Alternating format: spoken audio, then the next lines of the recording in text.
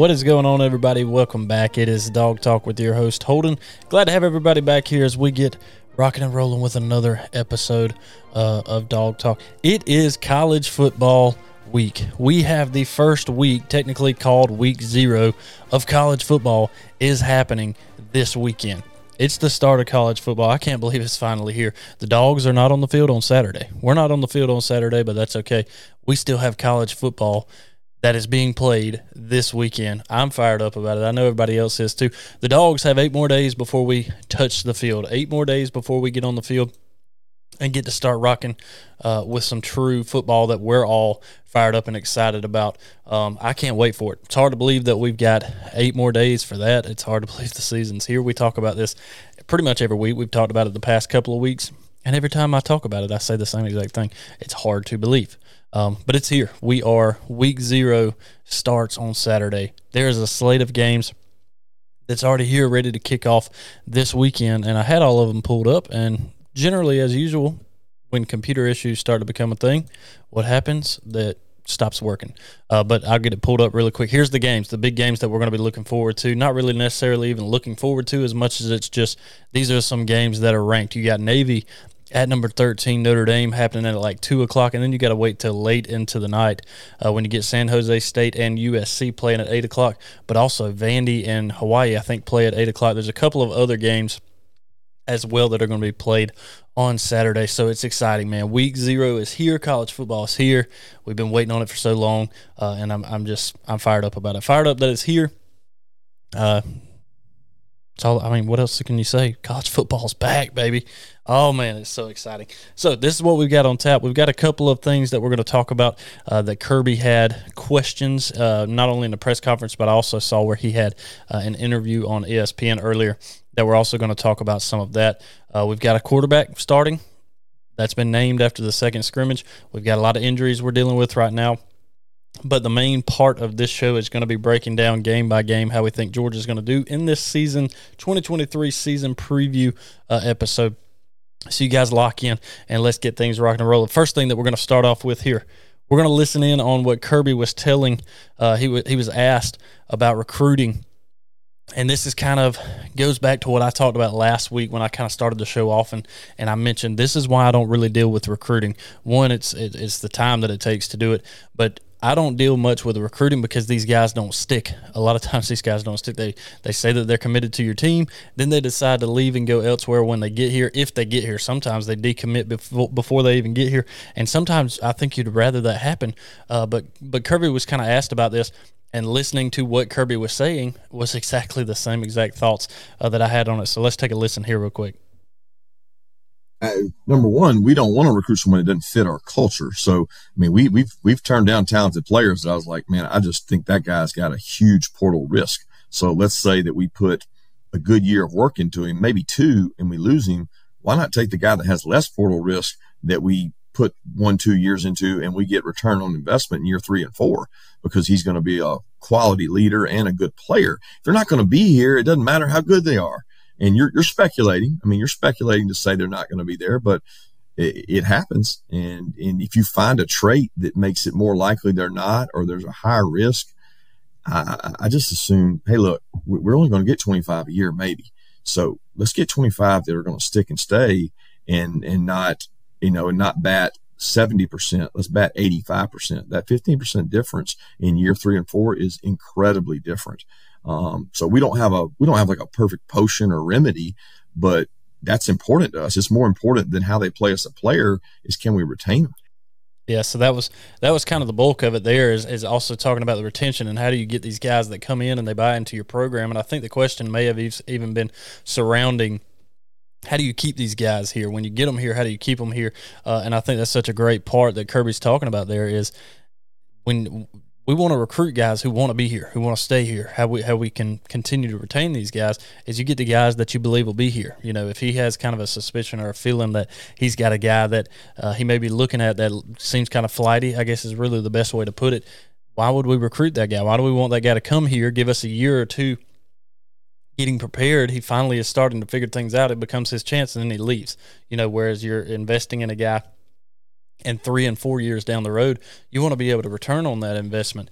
Carson Beck's a perfect example of this. You're talking about a guy who for 4 years, basically, this I guess is his 4th year, that he has sat there. He has sat there behind a few guys, and his number has not been called. Now, it's been called in mop-up duty in some cases, but he has been there. He has stuck around, and it is his time to shine. He is here. Carson Beck, after this second scrimmage, Kirby did and was asked, I think, about quarterbacks in situations like that, and he did mention and name Carson Beck as the starter. I'm sure if you guys are listening to this, you've already heard this, or if you're watching this on YouTube, you've probably already heard this. Carson Beck will be the starter in the 2023 season as we get the season started.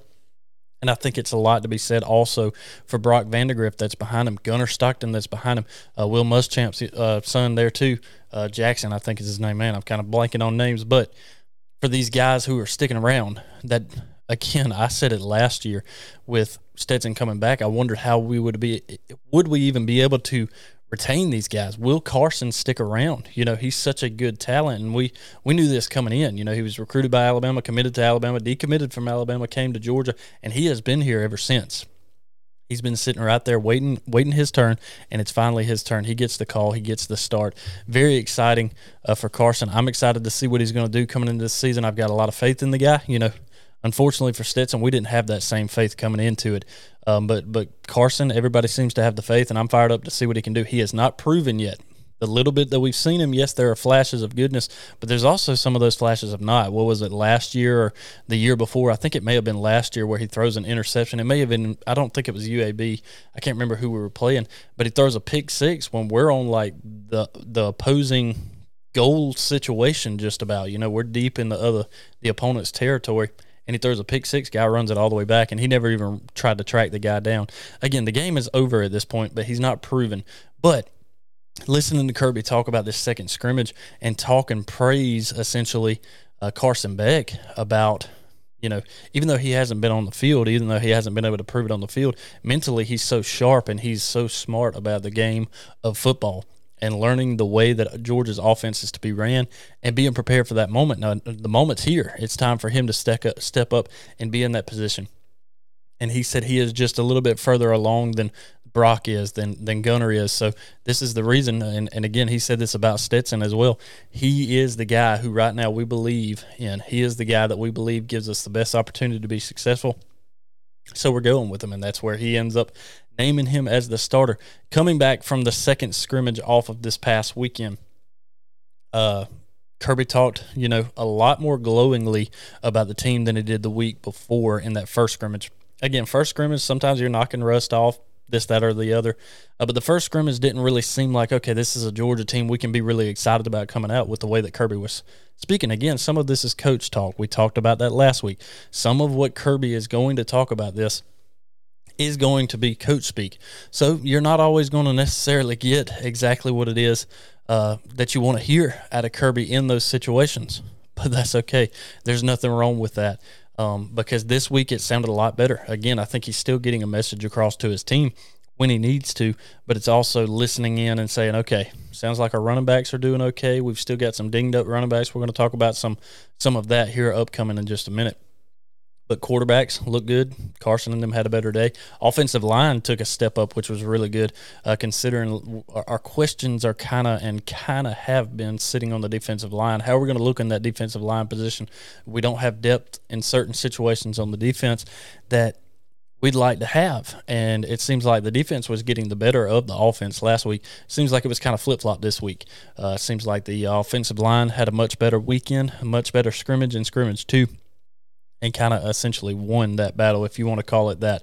Wideouts sound like they're doing good. I heard later on into the week, really just a couple of days ago, that it sounds like Ladd was not at practice. Don't know what that's all about. Could be injury, could be just kind of, you know, having treatment with Ron on certain things. I don't really know. Now, nothing has came out that there's anything significant with him, so that doesn't necessarily concern me on an injury front. Normally, if something is bad enough that a guy's not going to be able to play with it for the season, or definitely not going to be in at the start of the season, we're going to hear about that, because there have been multiple guys that this has already come up for. One of which, Branson Robinson. It came up that he ruptured his patella tendon the other day on a non-contact drill. I think Kirby had even mentioned that it was a cut. He was making a cut and ruptured that patella tendon, which is awful. Unfortunately, Branson's going to be out for the rest of the season because of that. Again, if you're listening to this, more than likely you have already heard this. You already knew this coming into it and listening here. But he's going to be out for the season. So all of a sudden, these injuries are kind of starting to pile up, but especially in our running back room, because Kendall Milton has been out with a hamstring injury, slowly getting back, but he's still not 100%. Kirby told you that. And then you have now Branson goes out. Well, Dejon Edwards, he's got a brace on his knee as well. He is doing small contact drills in the running back room. He's not 100%. Now we're going to a former walk-on in Cash Jones back there, Andrew Paul, who's coming off an ACL injury. I think you got Broderick Jones, or not Broderick. He may be Robinson as well. It's kind of hard for me to keep up with once you start getting 5 and 6 deep in the running back room, which at the time, coming into the fall camp, it was like, yeah, we're deep in the running back room. We're good. And then all of a sudden, just a couple of injuries happen, and it's like, wait. Stuff starts to get a lot more difficult when we start looking at the depth of these injuries, and in certain positions when these injuries start to hit, man, that really starts to affect things. But it sounds like the second scrimmage, a lot of this that I'm talking about now when we're getting into these injuries, this has happened after this second scrimmage. But it sounds like the second scrimmage went much better than the first, so that's good to hear, especially considering we're only 8 days out, and technically camp has ended. Listening to Kirby talk about some of this, camp ended, and now we kind of get into starting to prepare for the season. Now these next really week, because, again, 8 days, or this week, it was preparing for other games in the season. I think he said come Friday, which is when this episode airs, that is when they will start to turn their attention to UT Martin, which will be the first game of the season. So they'll start prepping for them now. And get that ready and on the field for next week, because that's what's coming down the pipe. But let's kind of get back into some of the injuries. And another question that Kirby was asked as well, especially after hearing the news about Branson Robinson. And I meant to pull this up earlier, but it's not a big deal. But anyways, this was another question that Kirby was asked in a press conference as well, which was Kirby on the running back depth. Now with Branson Robinson going down, is this going to kind of change things at all for the offensive scheme? Are things going to have to change? Are we going to have to be more pass heavy? What's exactly going to happen with that? Let's listen in and hear what Kirby had to say on that. Going to affect our run to pass ratio. We have capable backs.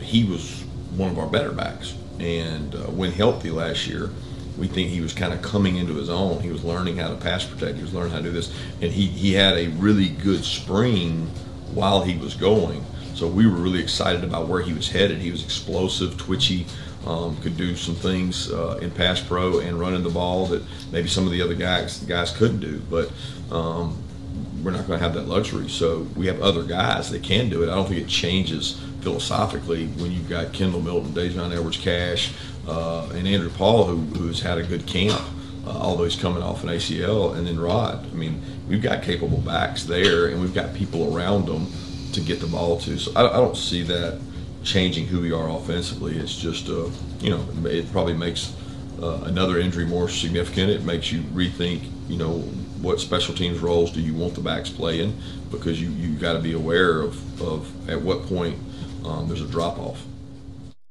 Yeah, so just like Kirby said there, that's where you start to kind of get into that concern of is that running back depth, is that going to start to become an issue if we start to continue injuries? From what I've heard so far, and Kirby's saying this as well, they expect Kendall to be ready by the start of the season. They expect, hopefully, Dejon Edwards will also be available.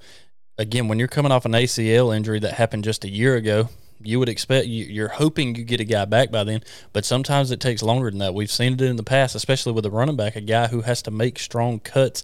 It can be more difficult to get a guy back quicker off an ACL injury like that, like Andrew Paul has been facing. So we do have guys, we do have depth, but all you are is an injury away from all of a sudden that depth going a whole nother direction. And it's not only the depth factor, it is if all of a sudden Branson Robinson, who few touchdowns last year, really shined even in the national championship game later, but especially against Auburn last year. If all of a sudden he's gone, which he is, and now you take a Dejon Edwards, who also got a ton of carries over the past few years, a senior. You take him out of that rotation, and Kendall's not ready for week one. All of a sudden, you're going with a walk-on and Cash Jones. You got Broderick back there, but you also have Andrew Paul, who's coming off an ACL injury.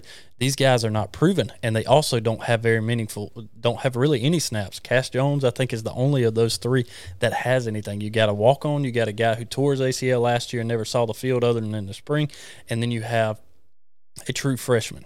That's where you get limited to if Kendall's not able to go and Dejon's not able to go. The only good thing, and we talked about this last week, the good thing about this is you start the season easy. That's the good thing about this schedule lining up the way that it does. It just so happens it works out in Georgia's favor. It's not anything new that Georgia is starting the season with injuries. It happens every year. Last year we had a lot. The year before that we had a lot. Every single season we hear about injuries that happen in fall, season-ending injuries. Andrew Paul went through that last fall. You have these injuries that come in. You have to have that next man up mentality. We talk about it every year. It's something that comes up even in the season. And it's very unfortunate when it happens, of course, but it's also when we get in the meaningful games, we can't make the excuse, we're hurt. We've got to have guys that step up in those positions. And as Kirby's saying there, you can have guys step up in that position, but if we got to limit the injuries, because if all of a sudden you get down even further in depth and you're looking at 2 or 3 guys is all you have to carry yourself. And again, first couple of weeks you got it made, but then we get to South Carolina, you get another easier game in UAB following that. But then we kind of start rocking and rolling into that SEC slate, and things change from that point forward. That's when you really, really have to get everything in order by the time that comes around. So in that injury front, that's what we talked about there with the running backs. We know Branson Robinson's out for the season. Kendall Milton hopefully is going to be ready by the start of the season, but he's not 100% right now, and we're 8 days out, still battling a hamstring issue. Dejon Edwards, a brace on the knee. Not exactly sure what they said. I think it's like a sprained knee. I don't know how long that's going to take. That could be something that takes a week. It could take 2 weeks. It may take 3 weeks. I do not know.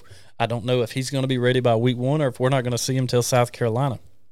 A lot of me would say, hey, let these younger guys get the experience, let them get on the field, let them work, and get them prepared, and then let's get our big guys back once we start playing in these bigger games. But I really don't know how that's going to shake out. But the good thing is, hey, trust in Kirby. Kirby's got it under control. It ain't up to us to figure out how exactly this thing's going to work. So that's how we're looking on the injury front as far as running backs go. And then let's kind of look at some of the others. Smile Mondon, he's still a little bit beat up, but not quite back to par yet. Kamari Lassiter was one we talked about last week that we weren't sure if he was going to be back and ready, and I'm still not sure on that. I think we're still hoping that somebody steps up in that position, but I personally am not sure he's going to be ready by week one. I really don't know if we're going to see him until we get into South Carolina, if not further than that. So I still think he's a few weeks out before we get him back. I'm hoping that he comes back, but again, just not really hearing anything out of him. Offensive line, I think everything's going okay. I think I remember reading a little bit about some guys that kind of get beat up, but then they come back in and they're doing okay. So that's good. Ernest Green getting a lot of work there on the O-line as well. Defensive line, I think most of the injuries that I remember looking at last year, I think we seem to be doing okay as far as those go. Again, the main significant one being there, and Branson Robinson being out for the season, which really stinks. So, all right. That's a good way to kind of get the slate rocking and rolling into the episode here. Hey, if you guys are watching on YouTube, I greatly appreciate it. Make sure you guys hit that thumbs up, and make sure you guys go over and follow us on X. I've still got all the Twitter logos up there, Instagram, all of the things at Dog Talk 20. I'd greatly appreciate it. Really appreciate you guys being here. Now, let's get into the season preview. The season preview, we're going to go game by game and see how we feel like Georgia's going to be doing this season. Obviously, a couple of weeks ago, we did go in and we already did our season predictions as far as predicting how we think this is going to play out. This is how I think Georgia's record is going to be, how I think all these SEC records are going to be. But now we're going to kind of go game by game. And some of these we can't dive very deep into. Again, I can look at UT Martin. I can look at Ball State. I can look at UAB and Georgia Tech. I can look at all of them, dive deep into their schedules, and sit here and talk to you for for 10 minutes if I wanted to. But I think each and every single one of us listening to this and watching this knows why. There's no point in diving that deep into a team that Georgia more than likely is going to hang 63 points on and beat them by 50. if not more than that, maybe less than that. It all kind of depends on how things shake out. But that's what we're going to do. We're going to get into the season preview now.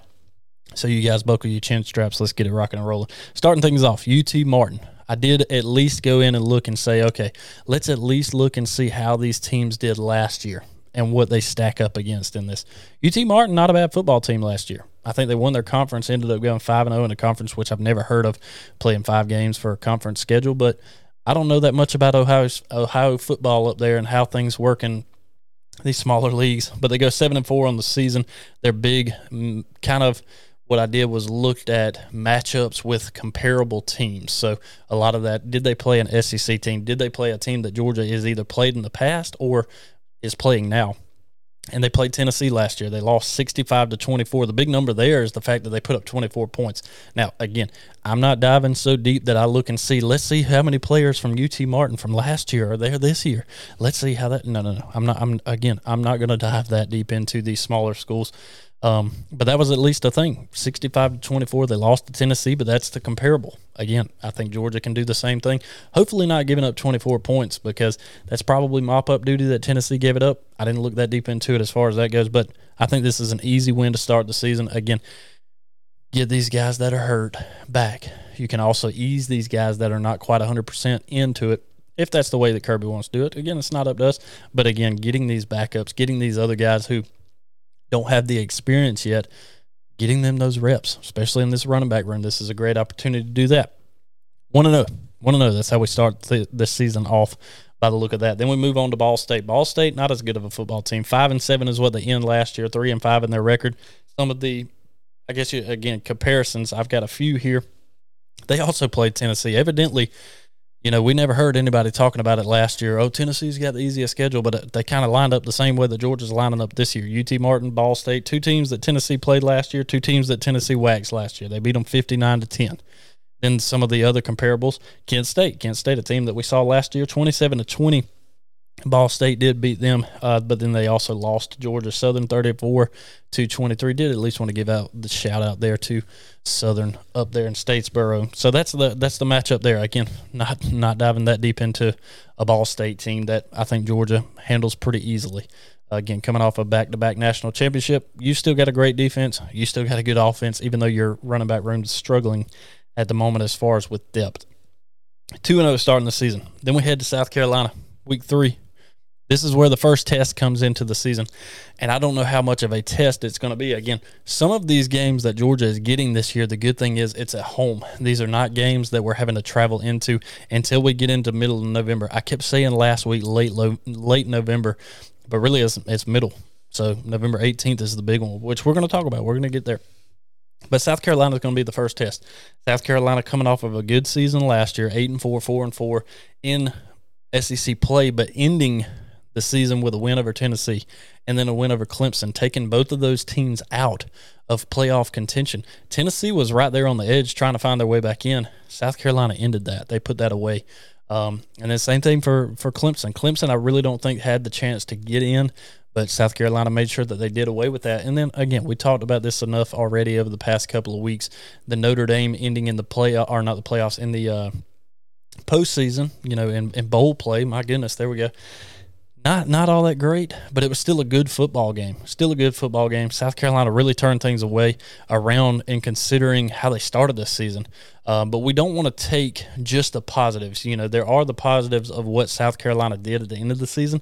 There is a lot of the reason that I think South Carolina is going to be, finish 3rd in the SEC this season. Let's see what they finished last year. Last year they finished 3rd. So it's not improbable for them to finish 3rd again this year, looking at the way that I had things lined up. Now, they went 8-5 last year, 4-4 in the SEC. I've got them a little bit better this year. I've got them a little bit better than that this year. Tennessee, I really have about the same, but we'll get to them in a minute. South Carolina, though, I've got them finishing 3rd in the SEC as well.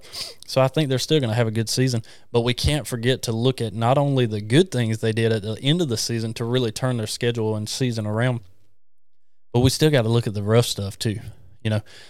They have Spencer Rattler coming back. That's going to be a savings grace for them. That's a really good thing for South Carolina that I do think is going to help a lot. That's a lot of the reason I think South Carolina finishes 3rd again in the SEC East this year. But he did not play all that great before it. He was very flat in it. I think even in that, when they played that Tennessee game, he scored more touchdowns in the Tennessee game than he had 5 games previous to that. So it's not like he was just lights out all season long last year. It took a while. And then when he got things rolling, he was very good. Heisman caliber kind of player. But you have to do that and maintain that throughout a season, not just a couple of games. And I don't think South Carolina has the juice that early in the season coming into Athens either. So I got the Dogs starting things off 3-0. Then we fast forward. We're still at home. The good thing is we don't leave Athens for the first 4 weeks of the season. We've got a night game kicking off against UT Martin. Best part about it is it's on a channel that you have to stream. You don't even get to watch the defending national champions on live television unless you're streaming it. I live in a place where I can't stream it, so I'm going to have to go find somewhere to watch it, but you best believe I will. Then Ball State, then South Carolina, then UAB. All of these 4 games at home. UAB, the comparisons. Georgia Southern was one. Again, we're not playing Georgia Southern, but I like to give a shout-out to Southern over there in Statesboro. Like I said, they beat Southern 35-21, but they played LSU. That would be the comparable to last year, and they lost to them 41-10. Lost to them 41-10. UAB finished 7-6 last year, 4-4. I think they're in the Sun Belt with Troy and Southern and all of them as well. So not a bad season. 7-6 is a good season for UAB. That's bowl eligible. But again, I just don't think UAB has the depth to be able to keep up with the Georgia football team who, like I said, I really think this is another good season for Georgia that I don't think they get tested until late into the season. And then SEC championship game and then moving forward to the playoffs. So pushing forward past that, I've got Georgia starting things off 4-0. Then we head to Auburn. We've talked about this a little bit already in this kind of previewing and looking forward to the season. Auburn, if you listened to the episode last week, which I would encourage you guys to go back and listen to it if you haven't, we listened in to Hugh Freeze kind of talking about his team coming into it and how he feels about his team coming into the season with the guys that he's got. And it just didn't sound like a very confident dude. Did not really sound like he was confident in the players, not only that he's got already, but coming in, he did say that he thinks they're better than when he got there, but he still doesn't know that it's enough to keep up with it. Again, not very confident. I'm not confident in them either. I understand the atmosphere that Jordan Hare is, but you have to have an electric team on the field to keep that atmosphere around you alive. Granted, I've got some friends that even when Auburn was not good, they were still fired up for them. And I've got some friends that when Auburn ain't good, they don't care about them. And college football kind of ceases to exist. I get it. If you have a team that's finishing very low in the SEC, and let's see what Auburn ended up finishing last season. I think they ended up finishing just about, basically the bottom of the SEC West. 5-7, 2-6. Didn't go to a bowl game last year. That's the Auburn team that Hugh Freeze inherited, and I don't think it's going to be much better this year. Again, looking at the preseason, which it's on my phone, I'd have to look back at it. But preseason, what I have Auburn finishing, I've actually got Auburn finishing the bottom of the SEC West this year. Auburn and Texas A&M are 2 teams that finished the bottom with the same exact records, both 5-7 and 2-6 in the SEC, and I've got both of them right back down there on the bottom again. I don't have a lot of faith in Auburn being a good football team this year. I've listened to a couple other guys that they're like, they could get some pieces. They've got to transfer here and there. They could. I don't hear it from Hugh Freeze that he thinks he's got the team, and I just don't believe that Auburn has a team who's truly going to be able to come in and compete against Georgia at all. And Georgia is going to go to Jordan Hare and play that game. Can it be juice? Can there be atmosphere? Yes, but generally in the past when Georgia is playing an Auburn team and having to go to Jordan Hare, Auburn has some players who are electric who stand out. Even when Bo Nix was there, and Bo Nix could not beat Georgia, still couldn't do it even when he went to Oregon, he was still that electric player that was able to extend plays, extend drives, and keep Auburn alive in situations to make the game at least more competitive. They don't have that. Robbie Ashford's not the guy. I don't even know if he's still at Auburn. There's another guy that they brought in as well as a transfer. I don't think he's going to matter either. The running back side, I'm not nervous about that at all. Auburn's defense in years past has been pretty good, but past couple of years, no, hasn't. So I'm not too concerned about Auburn in this one. And again, I think Georgia just kind of continues to move forward. in their schedule and a win against Auburn. Then we get Kentucky. Again, this one's in Athens. We're not going to Lexington. Did that last year. This is one of those games that I don't want to necessarily just breeze past. I don't want to just grease the skid and just slide right by them, because Kentucky, every single year, especially over like the past 5 years, Kentucky has been a little bit of a thorn in Georgia's side. And what I mean by that, even though there are games that we have played them where the weather has played a factor in it, you can't use that as an excuse, but it's been a closer game. Georgia, a couple of years ago, with Kentucky being a really good and highly ranked team coming into Athens, that was a very competitive football game that didn't necessarily come down to the end of it, but it was late in the game before Georgia finally put it away against Kentucky to win that one. Last year, same thing. We go to Lexington, and it's a nail biter. You know, that was the same night I think that Tennessee actually ended up getting beat by South Carolina. You were more entertained by that game than you were the Kentucky-Georgia game, and that's because of the way that the Kentucky-Georgia game went. The Kentucky-Georgia game, if I remember correctly, was like 18-3. Let me just look back and see if I can see exactly what that final ended up being last year, because it was not pretty. It was not a game that you look back on and you were like, yeah, that was a fun season. But anyways, Kentucky is that team that always has a little bit of a thorn in Georgia's side, and it's kind of difficult to beat. It's not necessarily going to be difficult to beat them, but they're competitive. They always make it a much more competitive season at our game. Every season, year in and year out, it's a more competitive game than it generally should be. Yeah, so last year, 16-6 ends up being the final. That's in week 11 for Georgia, and it's 16-6 is the final. You beat Kentucky by 10, a team who, again, looking at the record, 7-6 last year, 3-5 is what they go in the SEC. So not necessarily the greatest team that there is out there, but for whatever reason, we just play so tight against them. We had played Missouri, tight last year too. We're getting there, but Kentucky is a team that year in and year out, for whatever reason, the game is just much closer than it seems like it should. Now, Will Levis is out. They've got a transfer quarterback and Devin Leary coming in. They seem to believe a lot more in him than they do others, or than they did in Will, which I'm surprised, because so many of the talking heads were so high on Will Levis, thinking he was going to be the number one draft pick, one of the highest quarterback draft picks in the entire draft last year, and that just wasn't the case. And now everybody's high on Devin Leary. We'll see. Maybe so. I do think he does bring a little bit more juice to it. I think Kentucky – I still think, to me, South Carolina is more of a test than Kentucky is. I still think Kentucky's probably going to finish fourth, if not fifth, in the SEC East. Probably fourth. I could see it a Georgia, Tennessee, South Carolina, Kentucky, kind of a lineup like that. It kind of makes sense to me. But Kentucky, to me, is just a step below South Carolina. Still going to compete. Devin Leary can make a difference in that. Can they run the rock? That's a big thing. But defensively is generally the question for me.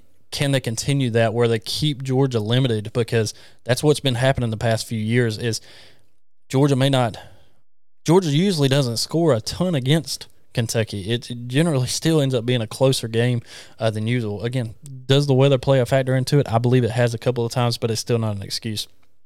Nonetheless, I think Georgia takes care of this one.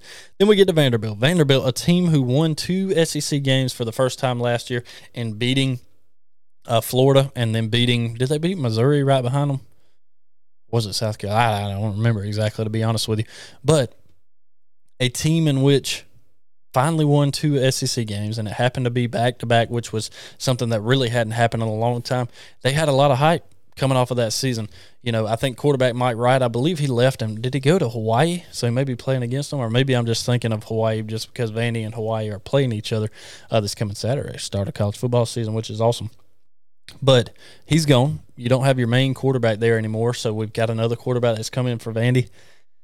But they just don't have much other than a 28,000-seat stadium that has no end zones to it because they're doing all kind of construction, and Georgia is liable to fill up their entire stadium for them when we have to go to Kentucky or to Vanderbilt to play that week on October 14th. But other than that, I hate it. I think that Clark Lee is a good hire. I think Clark Lee has a lot of passion. I think he has the ability to make this team really want to play and buy into what he's trying to sell. But it's Vanderbilt. I just don't see them getting back to that 2016 self where they're competing against Georgia in a way where it's like, oh, we got to watch out for Vandy. That just it's been so far gone where that's not a thought that comes up in playing Vandy, especially not the caliber that Georgia is at now in comparison to where they at. This is not a 2016 Georgia football team, and it's not a 2016 Vanderbilt team either. So Vanderbilt, unfortunately, 2-6 last year, 5-7 this year. I think they get at least one SEC win this coming season. It ain't against Georgia. I'll tell you that right now. So continue to move on past Vandy. Now, a team that I just really have we don't care about at all, and it's Florida. We don't have a care in the world for them. Don't care that a documentary came out about them that they left a whole lot out of and a lot to be desired in the documentary. They made things. It doesn't matter. We're not gonna dive too deep into that. Florida, if I could put them below Vanderbilt as far as finishing last in the East, I would. But I don't think they're going to finish last. I have a strong suspicion they can finish next to last in the SEC East, though. Napier is working on trying to get a recruiting class together. But until that comes in, this is not the year that I think they take a big turnaround. I don't know what Florida is going to be this year other than not good is the only thought that I have on it. They squeaked by just barely being able to get into a bowl game this season. I don't know if they make one this year, which could be a shock to some, but I have no bought in. And it's not even just because I'm a Georgia fan. It's because I don't know of anything good that is going on at the University of Florida right now. Not in the football program. I think we could see a game like we did in 2017, 2018, where Georgia just absolutely throttled Florida. And I hope we see that, to be honest with you. Don't have a lot of hope in Florida doing much against Georgia. Then we get Missouri. Missouri has to come to us. Again, we went to Missouri last year. Boy, was that the shock of a lifetime getting to play Missouri and just barely squeaking by them in a night game, road atmosphere there. I think they've got a night game that they're going to be playing a pretty important game at Mizzou that's going to be fun for them as well. Can't think of it right now, of course. But the good thing is Missouri's coming to us. That's the first thing. The second thing is Georgia's not going to forget what happened last year at Missouri. Georgia's not just going to all of a sudden forget, hey, y'all are a team that had us on the ropes. Credit to you for doing that. But this year it's like, no. We're not going to give you the opportunity at our house to even put us on the ropes. Elijah Drinkowitz, he's doing some things up there in Missouri. Do I think he can compete in the SEC East? Yes. I don't think it's this year. I think he's still going to have a pretty good team. I still think it finishes bottom to middle of the pack in the SEC East. It's not enough to beat Georgia this year. Last year he had the team to do it. Not saying this team that he's got this year is much different, but I just feel like Georgia, again, when you get not beat, but when you have a team essentially that did beat you in a game, played better than you in all aspects, you just had just enough juice at the end to overcome it. You remember that, and the next time that you play that team, just like this is somewhat different, but Vanderbilt cancels on us in the COVID season, we absolutely throttle them the next year, and part of that I think was a little bit of frustration because they canceled the senior day on us the year before. Well, Missouri, after beating us this past season, or after essentially beating us but not on the scoreboard, that's not going to happen this year. I think this is one of those games that you've got scheduled or circled on the schedule, prepared for, waiting for, saying we're not doing this again. Now, Kirby's not going to allow them to do that. You can't look ahead. You have to look this week. The team we're playing this week, that is all of our focus. We have to focus on UT Martin in week 1. You don't get to look down to November 18th when you're playing Tennessee. You have to look right here, this game right here, this week to now. That's what we're looking at. So you can't look forward to that. But that's one I've got circled over in my little calendar over here to where when we get to it, it's like, this game means a lot. It matters because of what they did last year. Let's come out here and prove them wrong and make it known, hey, last year was a good game by y'all. This year, we're not going to allow that to happen. So a big game, but I think Georgia gets over. This right here, these next 2 games, these last 2 weeks, essentially, of the season before we get to Georgia Tech, obviously, in that final rivalry weekend. This is where the fun ramps up. This is where Georgia injuries are going to matter a lot when we get to this point. How does Georgia look? How has Georgia fared in some of these games? And it starts It starts earlier in this. We've got, again, a couple of these games. The Kentucky. You've got the South Carolina in week 3. You have this Missouri game that, again, you're going to have circled. But it's Ole Miss is coming to town. Last year, a team in Ole Miss that finished 4-4, 8-5. This is a team that I believe was 6-0 starting into the season, looked really good going up against a 2-loss LSU team, a team in LSU who had already lost a couple of games. Playing in that game back and forth looked like a really good game, and then it fell off. And from that point forward, all of a sudden, Ole Miss went from a 6-0 football team to losing 5 of their next 6 games. It went from, we've got things figured out, to all of a sudden, whoa. We had an easy start to our schedule, and when we got to where the bread and butter was, we flopped. We had a really tough time with it. This is where the opportunity comes up, where Georgia has a really easy schedule, and we're able to kind of work our way through it. And you're going to see trouble signs. If we're struggling against South Carolina, if we're struggling at Auburn, if we're struggling in this Kentucky game, even going to Jacksonville against Florida, that's going to be already the kind of precursor and the eye-opening to say, hey, we've got to watch out, because when we get to Ole Miss and we get to Tennessee after that, these are not going to be teams that are all of a sudden just going to be like a Ball State, like a South Carolina who's reeling and trying to figure it out, because this is where you're getting to a team who is right now preseason ranked 22nd, followed by that is preseason ranked number 12, Tennessee. So this is one of those that I look at, and I'm glad that this is in Athens. Not that I think Georgia couldn't beat them in Oxford, but I think this is a good thing that it's at home. It's going to be a really good game. It's going to be back-to-back weeks of tough football. You come off of Missouri at home, luckily. You get to stay at home, and then you got Ole Miss before you have to travel to Tennessee. But this is going to be the first true, I believe, hard-nosed test, because I believe in Ole Miss enough to put them anywhere between 3 and 5 in the SEC West finishing this year. As good as 3, as low as 5. I don't think they finish down 6 or 7. I don't think they're going to be that bad of a football team. They've got a deep, deep quarterback room. Lane Kiffin has things that he's got to figure out over there, but offensively, Lane can figure things out. He's done a very good job of it. Again, he started his team off last year 6-0. And eventually, just like Georgia had to do against Alabama, you eventually have to get over the hump of these big games that you get in.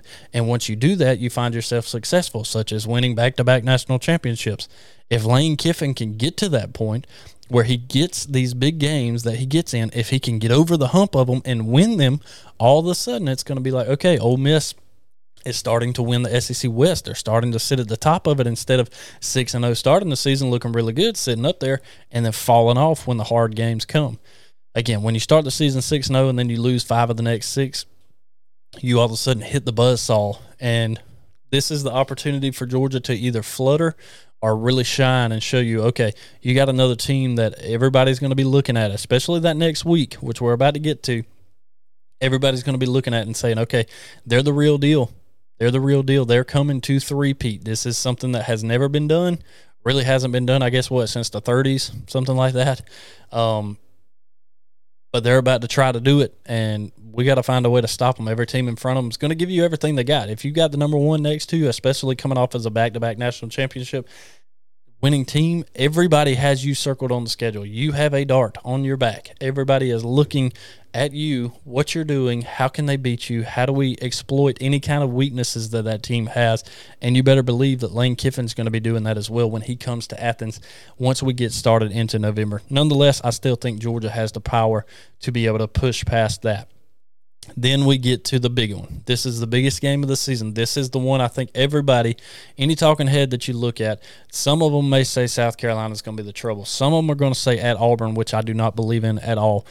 Some will say Ole Miss, but this is the game. If Georgia is going to lose a football game this season, as much as I hate to say it, but I'm just going to be honest with you, if there is a game Georgia is going to lose or could truly, truly lose, this is it right here. This is the one. I'm telling you this preseason. Do I think Georgia loses it? No. And I'm going to get into that in a second. But if there is one game on this schedule of 12 games that Georgia can lose, this is the biggest one of them all. Yes, it's because Tennessee is ranked 12th, but it's also because of just how much I think Tennessee is going to be really good. I think Tennessee is undefeated in that game. I think Georgia heads to Tennessee, and you have a top 5 matchup yet again in this Georgia-Tennessee matchup, but it's going to be in Knoxville. I think you have 2 juggernauts that collide on November 18th in Knoxville, and it's going to be the hardest test that Georgia has all season. And quite frankly, maybe the only test Georgia has all season before getting to an SEC championship game, barring that you win this. Because if you two come together as 2 undefeated teams and you lose this game, you don't play in an SEC championship game. It could be the ultimate chess match of Georgia's undefeated. We're a little bit beat up. We need to get guys healthy. Let's lose to Tennessee. Not saying that Georgia would ever actually say, hey, let's lose this game. But you do look at it and say, if we lose this game, it's not the end of the world, because if you're undefeated coming into it, you're going to have 1 loss at that point, and you're going to pull the Alabama and just slip in the back door of not having to play the SEC championship game, but more than likely getting in the national championship talk and playoff conversation, because you only have 1 loss. You've been undefeated, the top of the poll the entire season. But like I said, if there's a game that Georgia can lose and is realistically circled as a possible watch out, you could lose this game, that is it. November 18th at Tennessee. You're going to Tennessee. I've already said this as far as Joe Milton goes. The dude supposedly can throw a ball 95 yards. I've already said this too. Can he do it in front of a Georgia football defender? I don't think so. I think if you got Michael Williams in your face, I don't think you're throwing the ball 95 yards. I really don't. I think they're going to be a good team. They may still have some running. They're going to have the quarterback. They don't have the main guys that they had that were receiving the ball last year. Again, I still think they're going to be a good football team regardless. Some of that is also because, again, the SEC East, is Georgia, and then South Carolina I think is going to be okay, and Tennessee. So all you got to do is get through that. Then on the West, I think LSU is going to be good. I don't think Tennessee has to play LSU this year.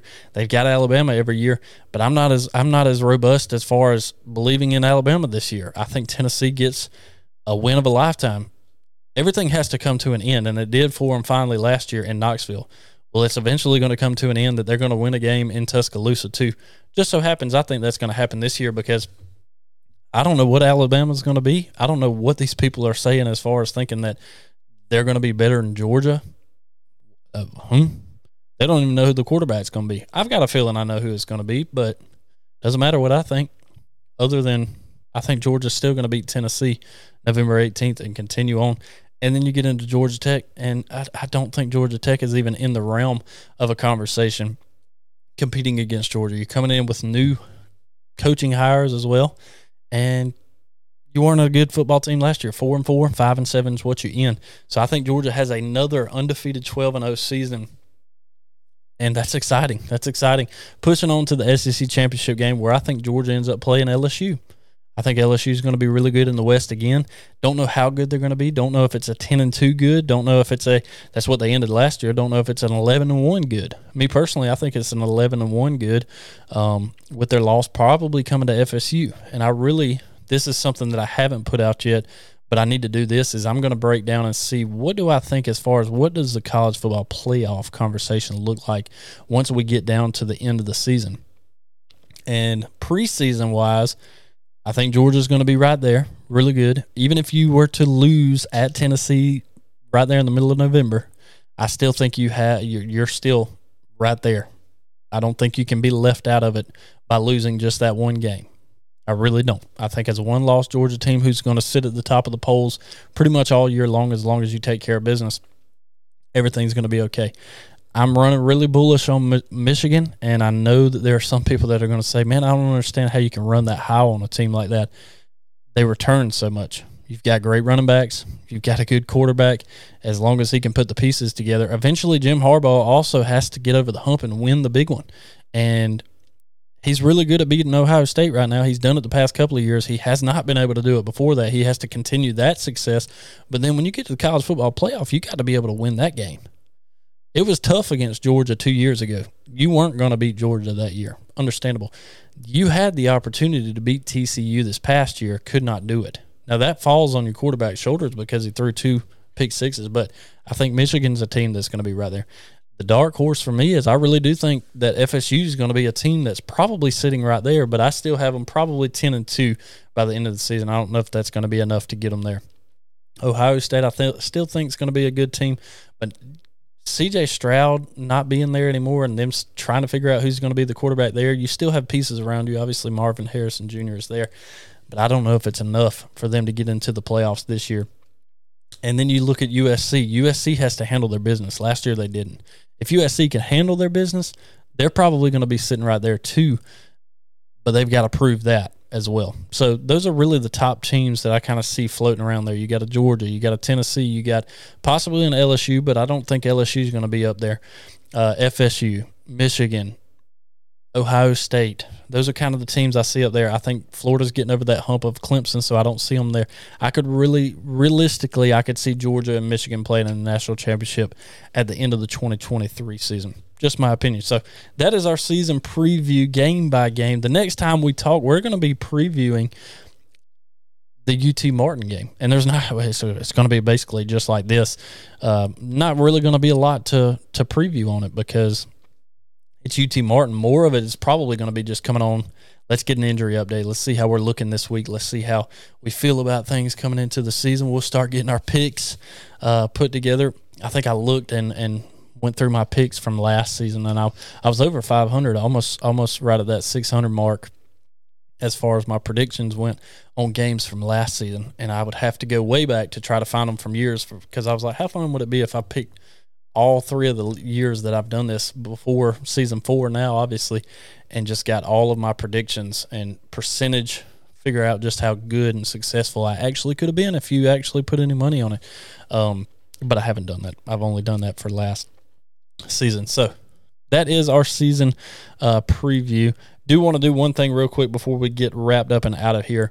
And that's, I want to give a shout out to Kyle Rollins for the Apple Podcast review. Remember, you guys, if you guys do not mind, leave us a review. Leave us a review, whether you're listening on Spotify, Apple Podcasts, wherever you guys listen, if it allows you to leave a review, I'd greatly appreciate that. Again, all that does is help boost our channel here. If you guys are watching on YouTube, as you see up there, make sure you guys hit the thumbs up button, like the video, leave a comment if you guys want to. If you're not, make sure you subscribe as well. If you like it and you watch it, hit that subscribe button. Again, all that does is grow the show. Thank you guys again for listening. Follow us over on X, not Twitter, but X, at Dog Talk 20. Same thing on Instagram and also on the Facebook page as well. If you guys want to support the show, Patreon.com/Dog Talk. I will check in with you guys next week where we're going to be talking about some Georgia football.